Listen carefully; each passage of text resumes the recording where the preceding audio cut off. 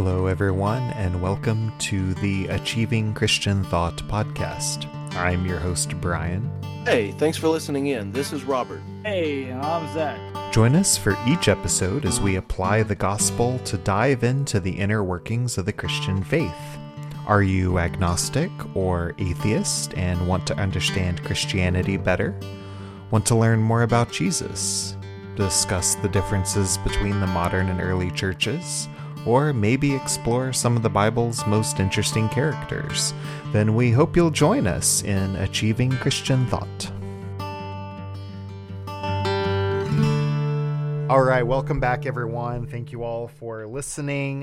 Here we are back with the Achieving Christian Thought podcast. As always, I'm joined by Robert and Zach. Hey. Hello. And we've been having a lot of fun the past few episodes, kind of digging into the Word, reading different translations, kind of comparing, contrasting those with some paraphrases or some interpretations. Specifically, the Message. That's the most widespread, I guess, one of the most popular paraphrases out there. And on this episode, we're going to kind of continue that trend. We're going to start off in Psalm 22 for this one.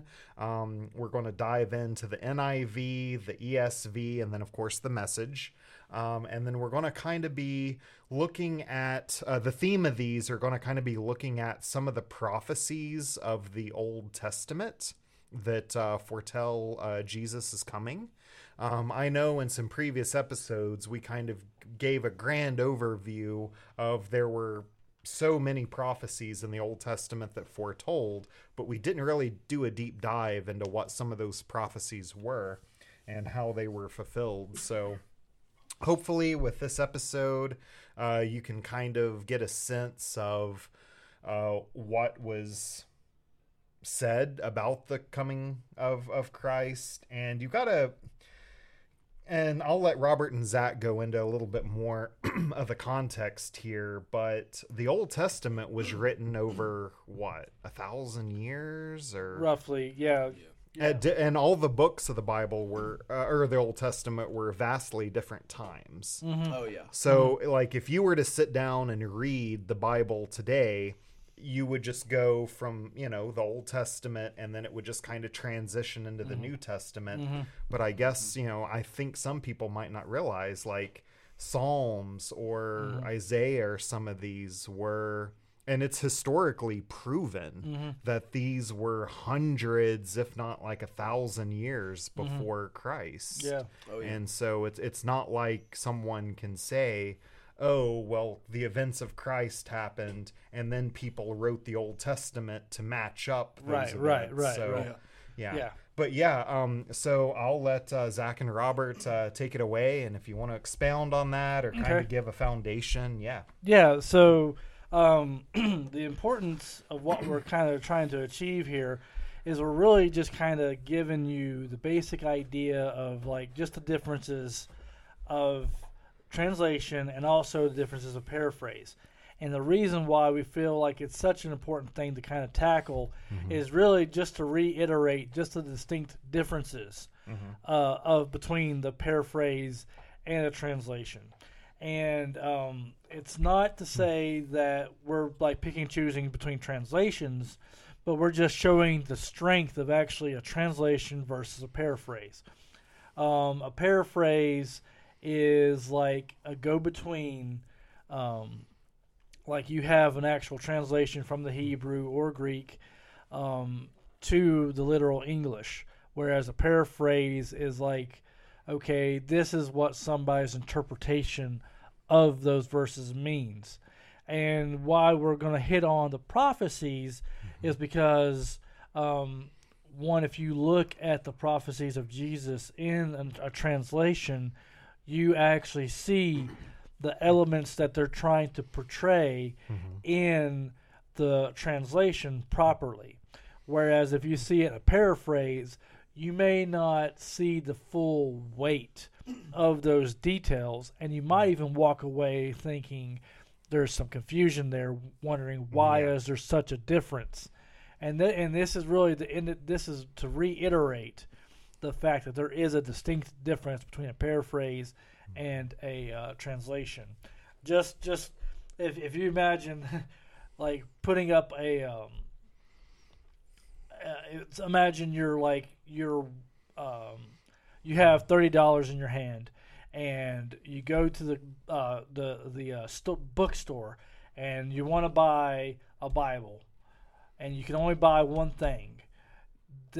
We're trying to help you see the importance of a Bible translation over a paraphrase. And again, I think we've said that before, but I just want to reiterate that because it's important. And as we go over this text, you'll see things, and we'll talk about things that you'll clearly see a divergence, and that if you don't know that it's a prophecy about Jesus, then you may not get the idea from a paraphrase. So I'm going to go ahead and I'm going to start off in Psalm 22. Excuse me. I'm fighting over a cough here, so I apologize. But Psalm 22, verses 1 through 5. And then after I read my verses here, Brian's going to come back and read from the Message. All right, so here we go. My God, why have you forsaken me? Why are you so far from saving me from the words of my groaning? O my God, I cry by day, but you do not answer, and by night, but I find no rest. Yet you are holy, enthroned on the praises of Israel. In you our fathers trusted. They trusted, and you delivered them. To you they cried, and were rescued. In you they trusted, and were not put to shame. And the Message, again, this is a paraphrase, an interpretation of what Zach just read. God, my God, why did you dump me miles from nowhere? Doubled up with pain, I call to God all the day long, no answer, nothing. I keep at it all night, tossing and turning. And you, are you indifferent above it all, leaning back on the cushions of Israel's praise? We know you were there for our parents. They cried for your help, and you gave it. They trusted and lived a good life. So immediately you can see the differences here. Yeah. One thing, in verse 1, there's the quotation that Jesus actually quotes. He quotes this psalm directly. He, when he's on the cross, he says, my God, why have you forsaken me? I mean, so this is already a clear delineation, or I don't know if that's the right word, but a clear, distinct difference between the Message and the actual translation. You see a very important key opening here that while it is similar, it doesn't paint the same picture as an actual translation. You actually start to get you just get a different concept of what's going on here. In this first verse here, it says, my God, why have you forsaken me? Why are you so far from saving me from the words of my groaning? My God, I cry day, but you do not answer, and by night, but I find no rest. Again, this is you see a picture of somebody who is in intense suffering and maybe even pain, and you don't see that as you would in the paraphrase. Excuse me. I'm just kind of taken aback by that immediately because, it's a direct quotation, and, for it to be something so shockingly different, it points to the fact just how different this section is, starting off with just that first even verse. And then when you go on into verse 3, it says, yet you are holy, enthroned on the praises of Israel. See, in that, it makes it sound like he's changing his focus, not on himself, on his circumstances, but he's looking at God.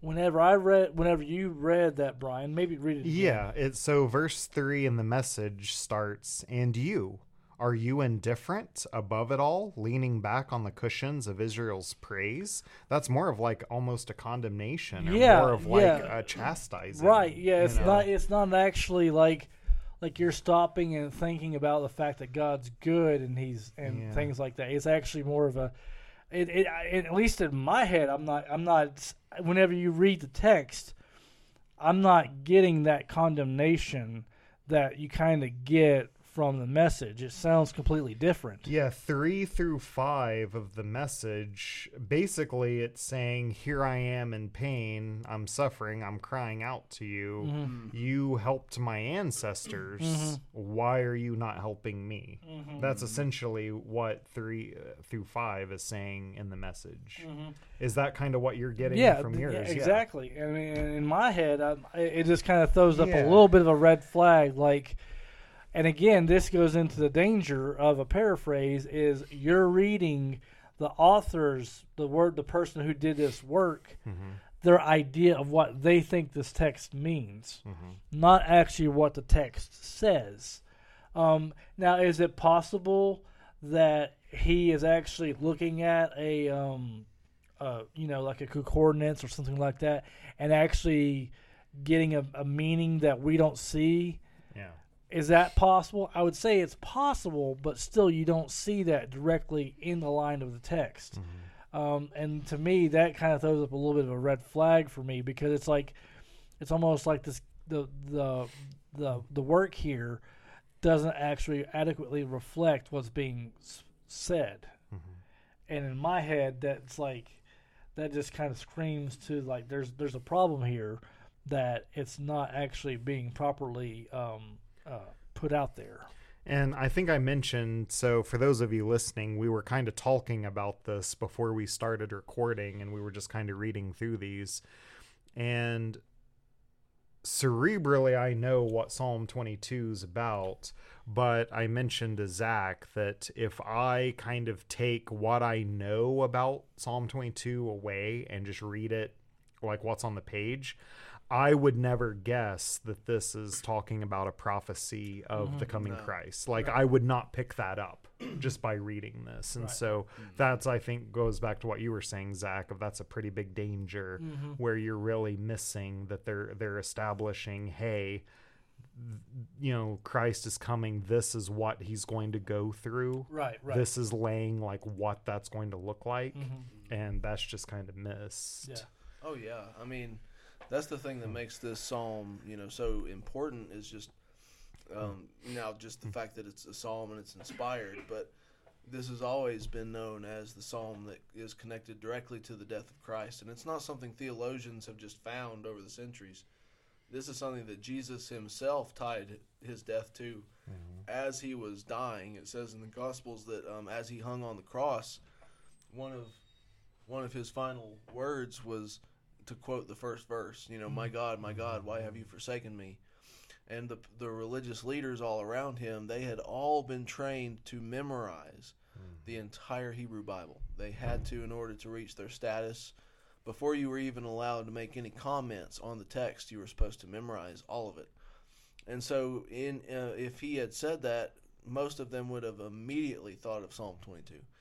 And if you change the wording and water it down, it completely changes the direct connection between the person who is speaking, that's David, and the death of Christ. Now, on one hand, you could argue that it's a good thing to read devotionally.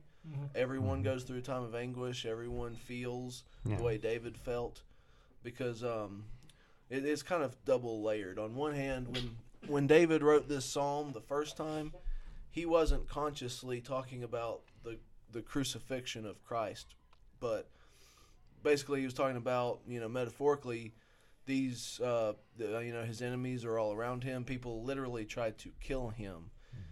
King David was someone who was constantly having to rely on God for his own life, for his food, for his safety, for the future redemption of his kingdom. And so you could use the Message loosely to apply that to yourself in a time of anguish and doubt. but there's a whole dimension that gets removed if you don't have that prophetic connection. And so that's literally like, if you are feeling that kind of anguish, the answer to that anguish is Christ. And that psalm is meant to point you directly to Calvary once you have the whole picture. And so if these paraphrases, if they're not used with caution, you have something that's been completely taken away from its own context that God himself put in a certain context for a certain purpose.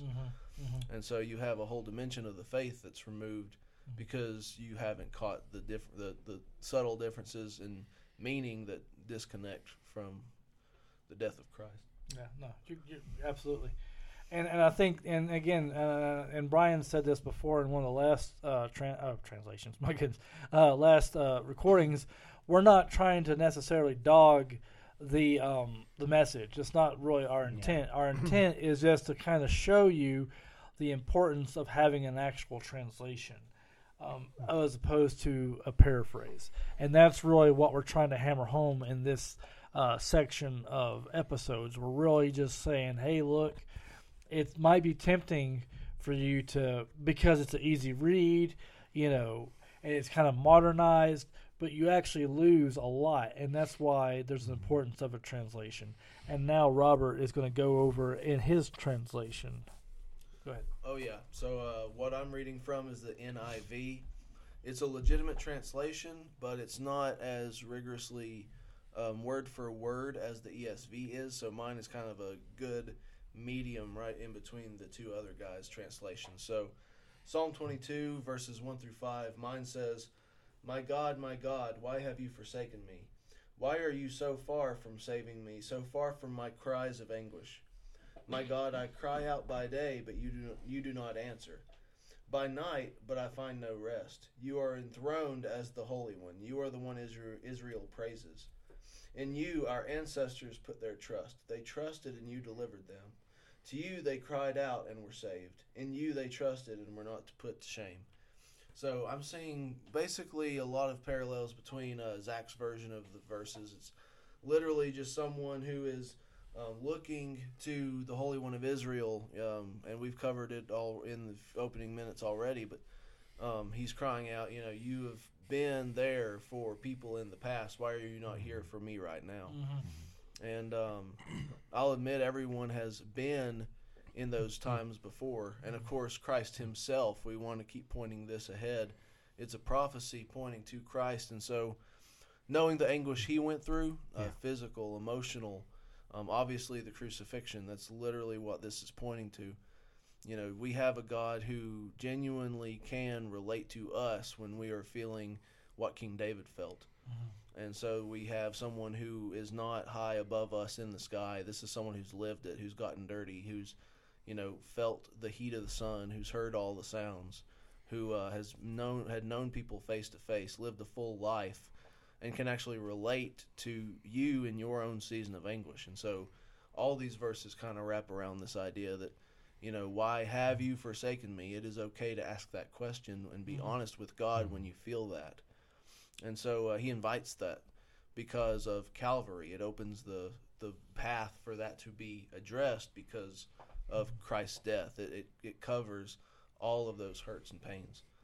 But that's kind of, without just reiterating what you guys have said. Right. Yeah, mine's kind of a fine medium between. Yeah. And so we're going to move to the next section of the same psalm. It is verses 14 and through 18. And the reason why we've picked these verses here is because it's very, very, very, very, very, very important. And you'll actually, as I read it, you will actually see, you'll see a glimpse, maybe a slightly obscured glimpse, but you'll see a glimpse of the suffering on the cross, kind of like what Robert was saying. And so I'm going to go ahead and start that in verse 14 here.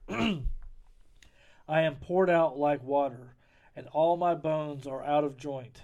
My heart is like wax. It is melted within my breast.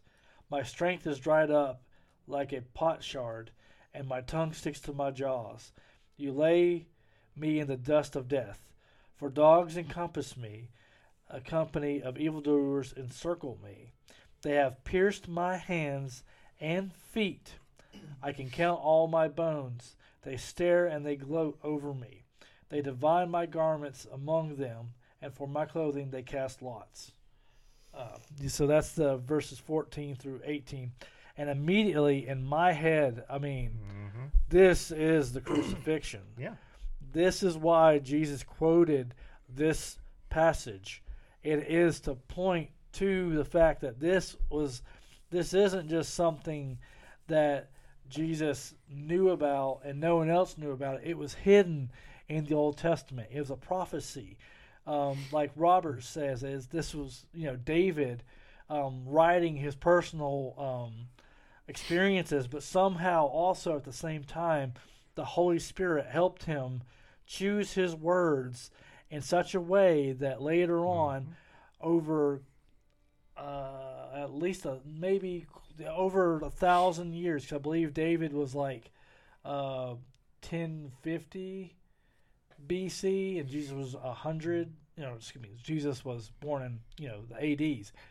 So you're looking at a literal 1,000-year difference between the time of David to the time of Jesus, and these words that David penned in this psalm echo throughout the ages until Christ comes into our world and he is on the cross, and then he quotes this, and everybody around, and Robert's mentioned this, I don't know if he mentioned it in our conversation before we started recording or if it was in the actual recording itself, but everybody around Jesus knew immediately that he was quoting the scriptures. He wasn't actually questioning God. He wasn't actually, like, there's some skeptics out there that will say, well, he couldn't have been Jesus. He couldn't have been God. He couldn't have been, because here he's doubting God. He's not actually doubting God. He's actually citing this passage so that people could remember the fact that because what David did was he ultimately looked towards and relied on God through the circumstances. So he's shadowing the fact that that's what he's doing. He's not forsaking God. He's not wondering why God has forsaken him. He's literally pointing to the Old Testament, pointing to this prophecy that is taking place and declaring that this is what is all about. I am still trusting in God even though I'm about to die because they have crucified me. And again, I'll let Brian here go over his verses. Yeah. And just before I begin, I really would love to have known or know one day how many Pharisees were at the crucifixion who saw these things happening. And then when Jesus said that, my God, why have you forsaken me? And then they like it hits them. Like, I wonder how many actually were like, oh, that's oof, and they kind of realize. And just we done goofed. Yeah, and as a side note, another thing to keep in mind is like whenever when we read scripture and we go, oh well, that's clearly Jesus saying, my God, why have you forsaken me? It's important to keep in mind the reaction of the people in Jesus' time. How did they respond to Jesus when he quoted this? Yeah. They didn't start criticizing him, saying, oh, look, he's given up on God. Yeah. No, they were in shock that he still was holding. There was the Roman centurion who was like, I think I might be quoting him loosely here, but he's like, clearly this was the Son of God or whatever. So like, there's clearly a profound like when you look at actually how the crowd respond, they didn't respond to it negatively. They looked and they were like, maybe Elijah will come and do something, because that was one of the beliefs that they had at the time. So there's a tool for you. Like if you read the Bible and you're like, well, that clearly means this in our day, in our context, but it may not mean the same thing in the day and context of when it was written. And you need to look at how the crowd or the people respond to that. So sorry, just as a side note, go ahead. No, Brian. yeah. All right, so the message, starting with verse 14, I am a bucket kicked over and spilled. Every joint in my body has been pulled apart. My heart is a blob of melted wax in my gut. I'm dry as a bone, my tongue black and swollen. They have laid me out for burial in the dirt. Now packs of wild dogs come at me. Thugs gang up on me. They pin me down hand and foot and lock me in a cage, a bag of bones in a cage, stared at by every passerby. They take my wallet and the shirt off my back and then throw dice for my clothes. Wow. And now, of course, you see a lot of differences in the parallel between that. And we've talked about that before the recording tonight. Is just it kind of gets loosely the same gist of the passage, but it really waters down the imagery. It waters down the situation altogether, because the imagery that David was really painting in the Hebrew is he's getting murdered by these people. They are executing him. It is over. Now, the situation we're seeing in this paraphrase is literally, it sounds more like a big city mugging that has very, very, very dramatic overtones. You know, they pinned me down. They took my shirt. They Took my wallet. Took my wallet. That's literally in there. And so you have this image of someone, you know, they can stumble home. It ruined their day, but they will live. That's not the point of the psalm. Not being violently murdered. Not being violently murdered. Yeah. I mean, not to snatch the words out of anyone else's mouth, but I mean, pierce my hands and feet. Yeah. I mean, that is the verse that hinges, other than the intro verse, this is the verse that hinges everything on the crucifixion. Because what are the odds that King David would choose that as the metaphor when crucifixion as an execution habit did not exist? And it would not exist for hundreds more years. It was unheard of at the time to really pierce your hands and feet in a literal sense. So David is using a metaphor that he got the idea for somewhere. And of course we know that his muse was God Almighty, but he says they pierced my hands, my feet. He thinks he's being metaphorically clever. God is using him to point towards a literal execution where the hands and feet of someone were pierced. And this one individual, this peasant out of the dust in the Middle East, has literally changed the history of the entire world. Something's going on. And there's a conspiracy afoot. From the translation of what was the phrasing of the verse of I could count every bone, or I could count all my bones? What was that part?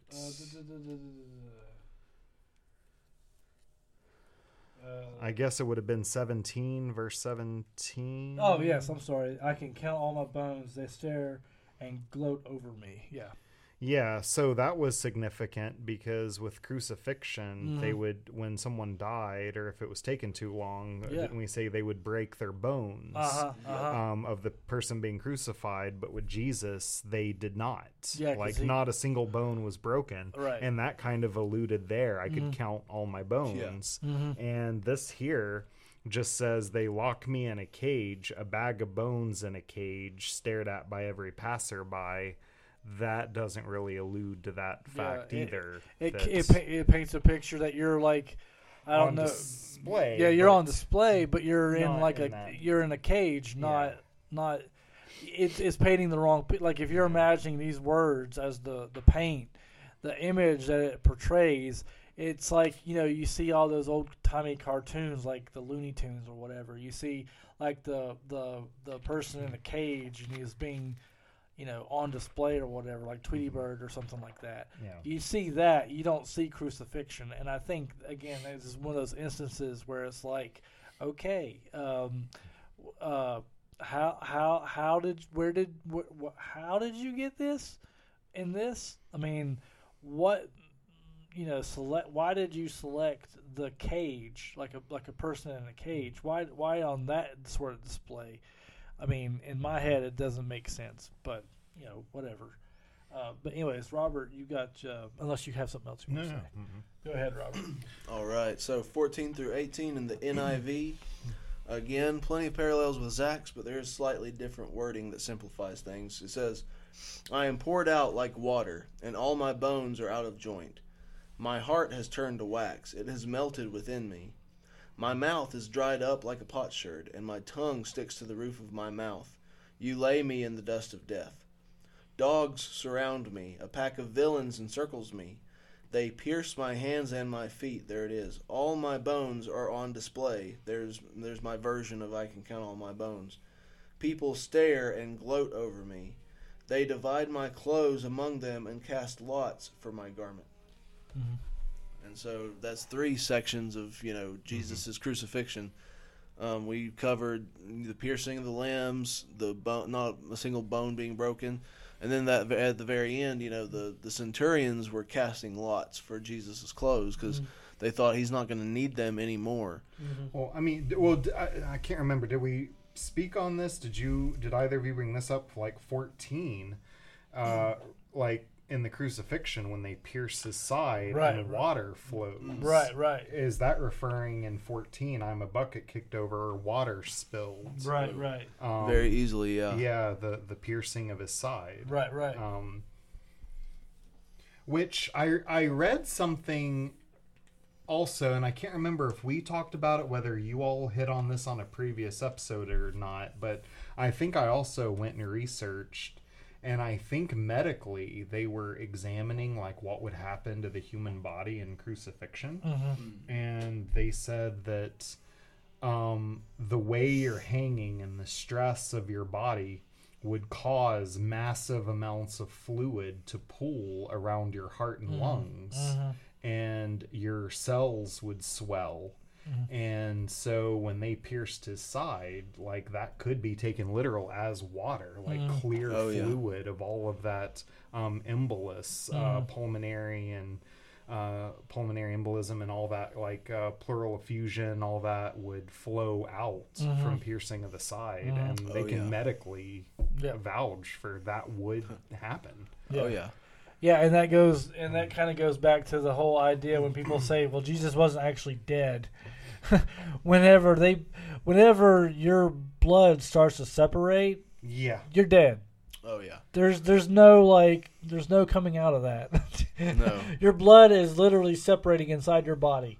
Oh, that don't happen if you're still alive. No. And back then, for a Roman centurion to stab you in the rib cage with a spear,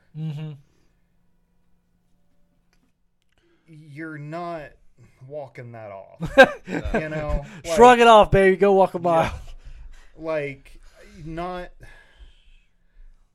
that Jesus didn't have the ability to, but that, it's you're not going to get stabbed in the chest or in the rib cage by a spear and then walk that off, especially with the blood loss from there's major arteries in your wrists and your hands, like you're bleeding out, you're dehydrated, all the stresses, like bones pulled apart, like your shoulders and your hips are literally being wrenched out of socket from the stress. That's massive trauma. And then being stabbed, like you're not getting out of that. You're not walking away from that. No amount of coolness in the cave is going to revive you. I mean, that's not a thing. I defy anybody to say that any person could go through that and survive. Right. Like, it's not a thing. Yeah. That is not an argument. It's not. I've heard of modern medical doctors, they read that description, they say, if that's an eyewitness account, that man's dead. Yeah. There's no way around it. Yeah. And I mean, also, think these are highly trained centurions. Literally, death and injury are their entire lives. That is what they are paid to do for Rome. And if they look at someone, they say, this guy is dead. You can trust their expertise there. Yeah. And if they had any doubts, they would have done more. Yeah. And so... It's like, well, his blood is separated, but I'm not sure. Let me go poke the other side. I mean... Yeah. All right. So this just kind of landing the plane here a little bit. This is kind of one of those reasons why we look at the paraphrase as a tool. Again, Mhm. not poo-pooing on it, just calling it like it is. If you're like new in the faith and you're curious as far as what to get, definitely get yourself a translation. ESV, NLT. If you're if you're like old school, have to have archaic English, King James, then there's that too. I mean, although there are better translations. I know there's some independents out there maybe listening that'll probably stone me for saying that. But there's so many good translations out there. NIV is another one like Robert's using tonight. Definitely get your hands on an actual Bible translation because you will get true meat from that. And as we've seen in this one tiny psalm here has so much weight to it if you have it in the actual translation that you will miss in a paraphrase. So we always recommend having an actual translation. And maybe later on down the road, once you get a kind of understanding of it, then maybe have the message as or a different paraphrase as an aid. And you alluded to this earlier, and I just looked it up. Well, number one, if you are listening to this, more than likely you're listening to this on a smartphone. Right. So you have access to the Bible app, which is free, and it has dozens of translations in it. So there's no money there. But even just did a quick search, even on Amazon, a basic no frills ESV Bible is $9.99 on Amazon. Right. Just $10 if you want to order one. Now, if you get into like a bonded leather study Bible, those get, $30, $40, $50. But just a basic standard ESV Bible, $10 can be had on Amazon. Absolutely. So, and I think we talked last time, and just to reiterate, if you aren't the strongest reader or you don't have experience reading the Bible, did we say the NLT or the ESV would be the best kind of starter? NLT and NCV. Yeah. Yeah, and looking up an NLT Bible. Yeah, same thing. NLT on Amazon, $9.59. So again, under $10 on Amazon. A giant print, a large text font print is $30 of the NLT. So yeah, I mean, we're not saying don't read the message, but just don't start with the message. Right. That's a good way of putting it. Yep. Use the message as kind of like a modern equivalent, like read the translation first and then maybe read the message, just kind of, but don't rely. No. One way that I described the message to someone one time, and I'm surprised I never thought of repeating this until now because we've been on the message for a couple of podcasts now, but I described the message as like, think of it like a Christian going to a biblical epic movie, but they don't have to cut for time. They can cover every single verse of the whole thing, but that is not meant to be your end-all be-all. Like, Charlton Heston looked nothing like the real Moses. I can historically guarantee you that. Let my people go. It's like, why is someone in ancient Egypt speaking British? But I mean, just... Why is that a white man? Why are they all white? Man with tan? This is Northern Africa. Why are they all so white? But like neon white. Neon. But you can even see the farmers' tans where they put on the togas after wearing those 1960s business suits. But the point being, enjoy it. Take it as just one more piece of commentary flying in the wind. Learn from it by any means. If God uses it to grow you, thank Him for it. But get back to the actual scriptures. Don't just watch biblical epics all day. Read the book of Exodus. Right. So. Yeah, I mean, there's so many images that in a translation that you get, and it becomes more powerful as you read it. Like, whereas in the message, it almost kind of comes off as, I won't say cutesy, but it kind of misses, like, in some cases it sort of misses like the despair in some ways. Like, I don't know, like, I whenever I picture a person in a cage, I don't picture someone being crucified, and so it creates a different image. And so when you look at some of these texts, it really creates, although it might make a little bit more sense to us, it creates this weird image that if you didn't know any better, then you would have a very wrong understanding of the historical context. Because the historical context of the scriptures and things like that are essential to where you don't go off in the left field with some of your ideas and theories and doctrines.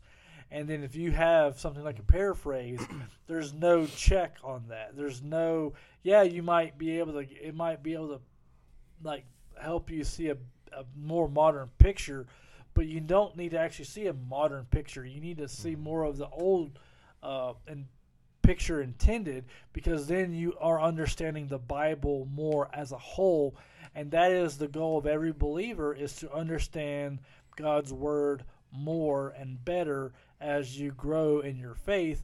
And if you don't have the right imagery that you're getting, then some parts in the Bible won't make sense, and then you'll lose the historical context. You'll lose some of the groundings of where things are, like reference, like I said with the prophecies.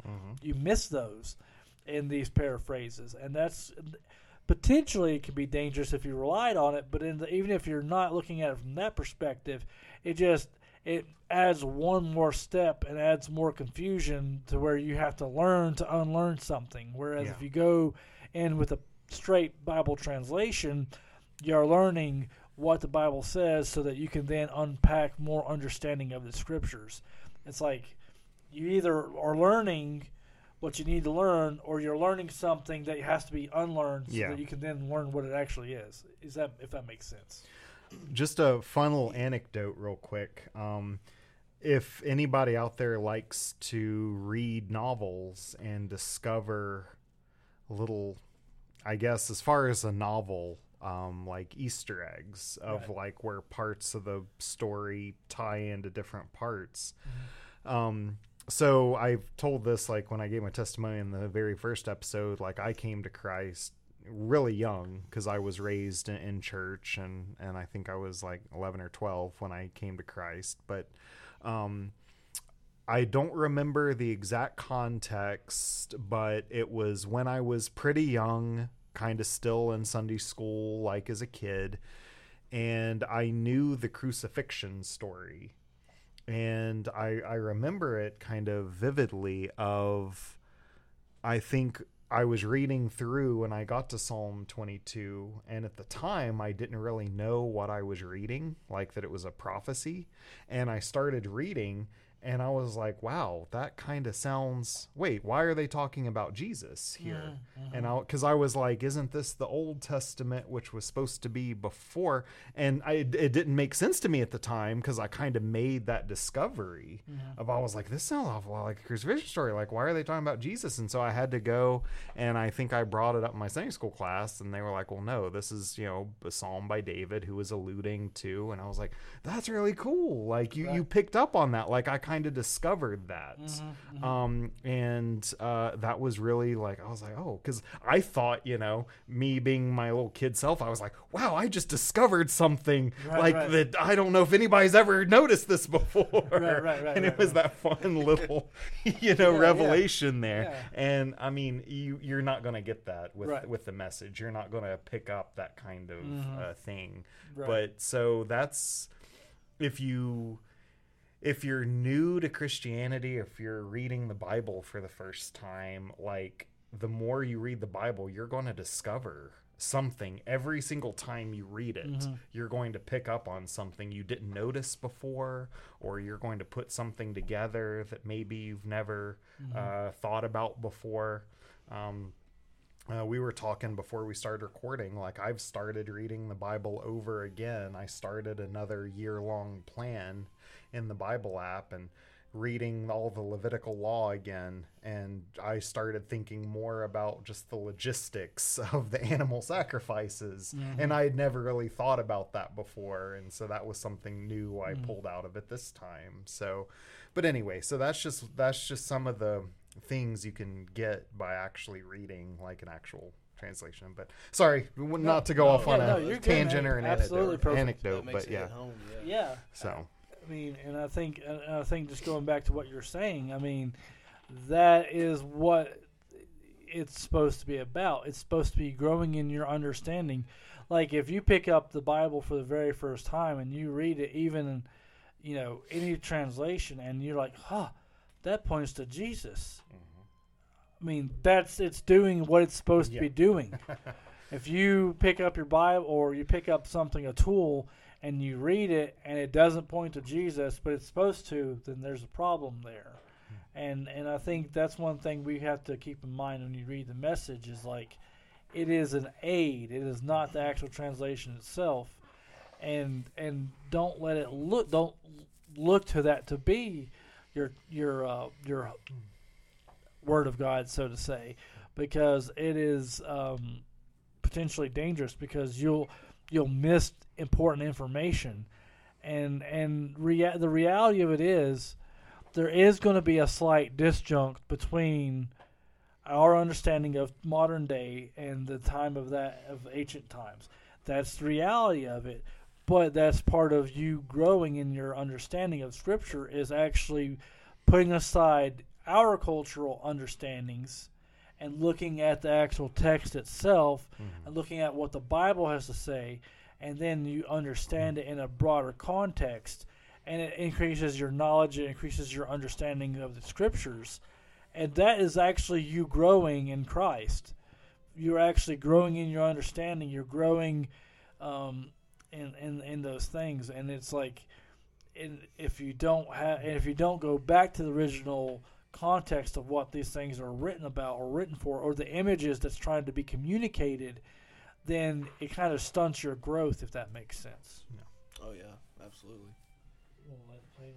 Yeah, we're about an hour, so yeah, definitely. Any final thoughts, or if you want to land the plane for us? Yeah. To land the plane, we're talking about not just the importance of having a translation and using it wisely, but the subject matter we've been talking about is the prophecies that point to Christ. And that's the reason it's so important to have your copy of the Word of God to be as accurate to the original language as possible within your comfort level of study, simply because this book was inspired by the one that it's pointing to. And it will directly affect your ability to study it, and studying it will directly affect your ability to get closer to the one that you've called your Lord and Savior. And so to land the plane, I would encouraging people to be well equipped for the study of Scripture, but look through that to the God that you're supposed to be studying the Word of. Jesus called out that verse, my God, why are you forsaking me?" Because he wanted everyone to realize, even if whether they were standing there on that day or thousands of years from now in another language, three guys would be making a podcast about it. And he said, I will not die in vain, because this is part of God's plan. And so what's ironic is, some people in the crowd were amazed, like he thinks God has forsaken him for being crucified. He's been cursed. But really what he was pointing to is the fact that God never actually forsook him. And then there were some of those that actually, and this kind of blows me away, they actually gloated at him when they heard the quote, because the quote itself was actually in Aramaic. So the word God, Eli, he's Eli, lama sabachthani. So they're hearing that name, Eli, and some people were thinking he was actually calling down Elijah for help. And they were saying, this idiot's trying to call Elijah down and see if he'll come down and perform some kung fu moves or something that he learned from the angels. And so you had all these different opinions, and yet the only one whose opinion really mattered was the one that they were not listening to. Yeah. Listening to every voice in the crowd except the one who was dying for them. Wow. So don't let that be you.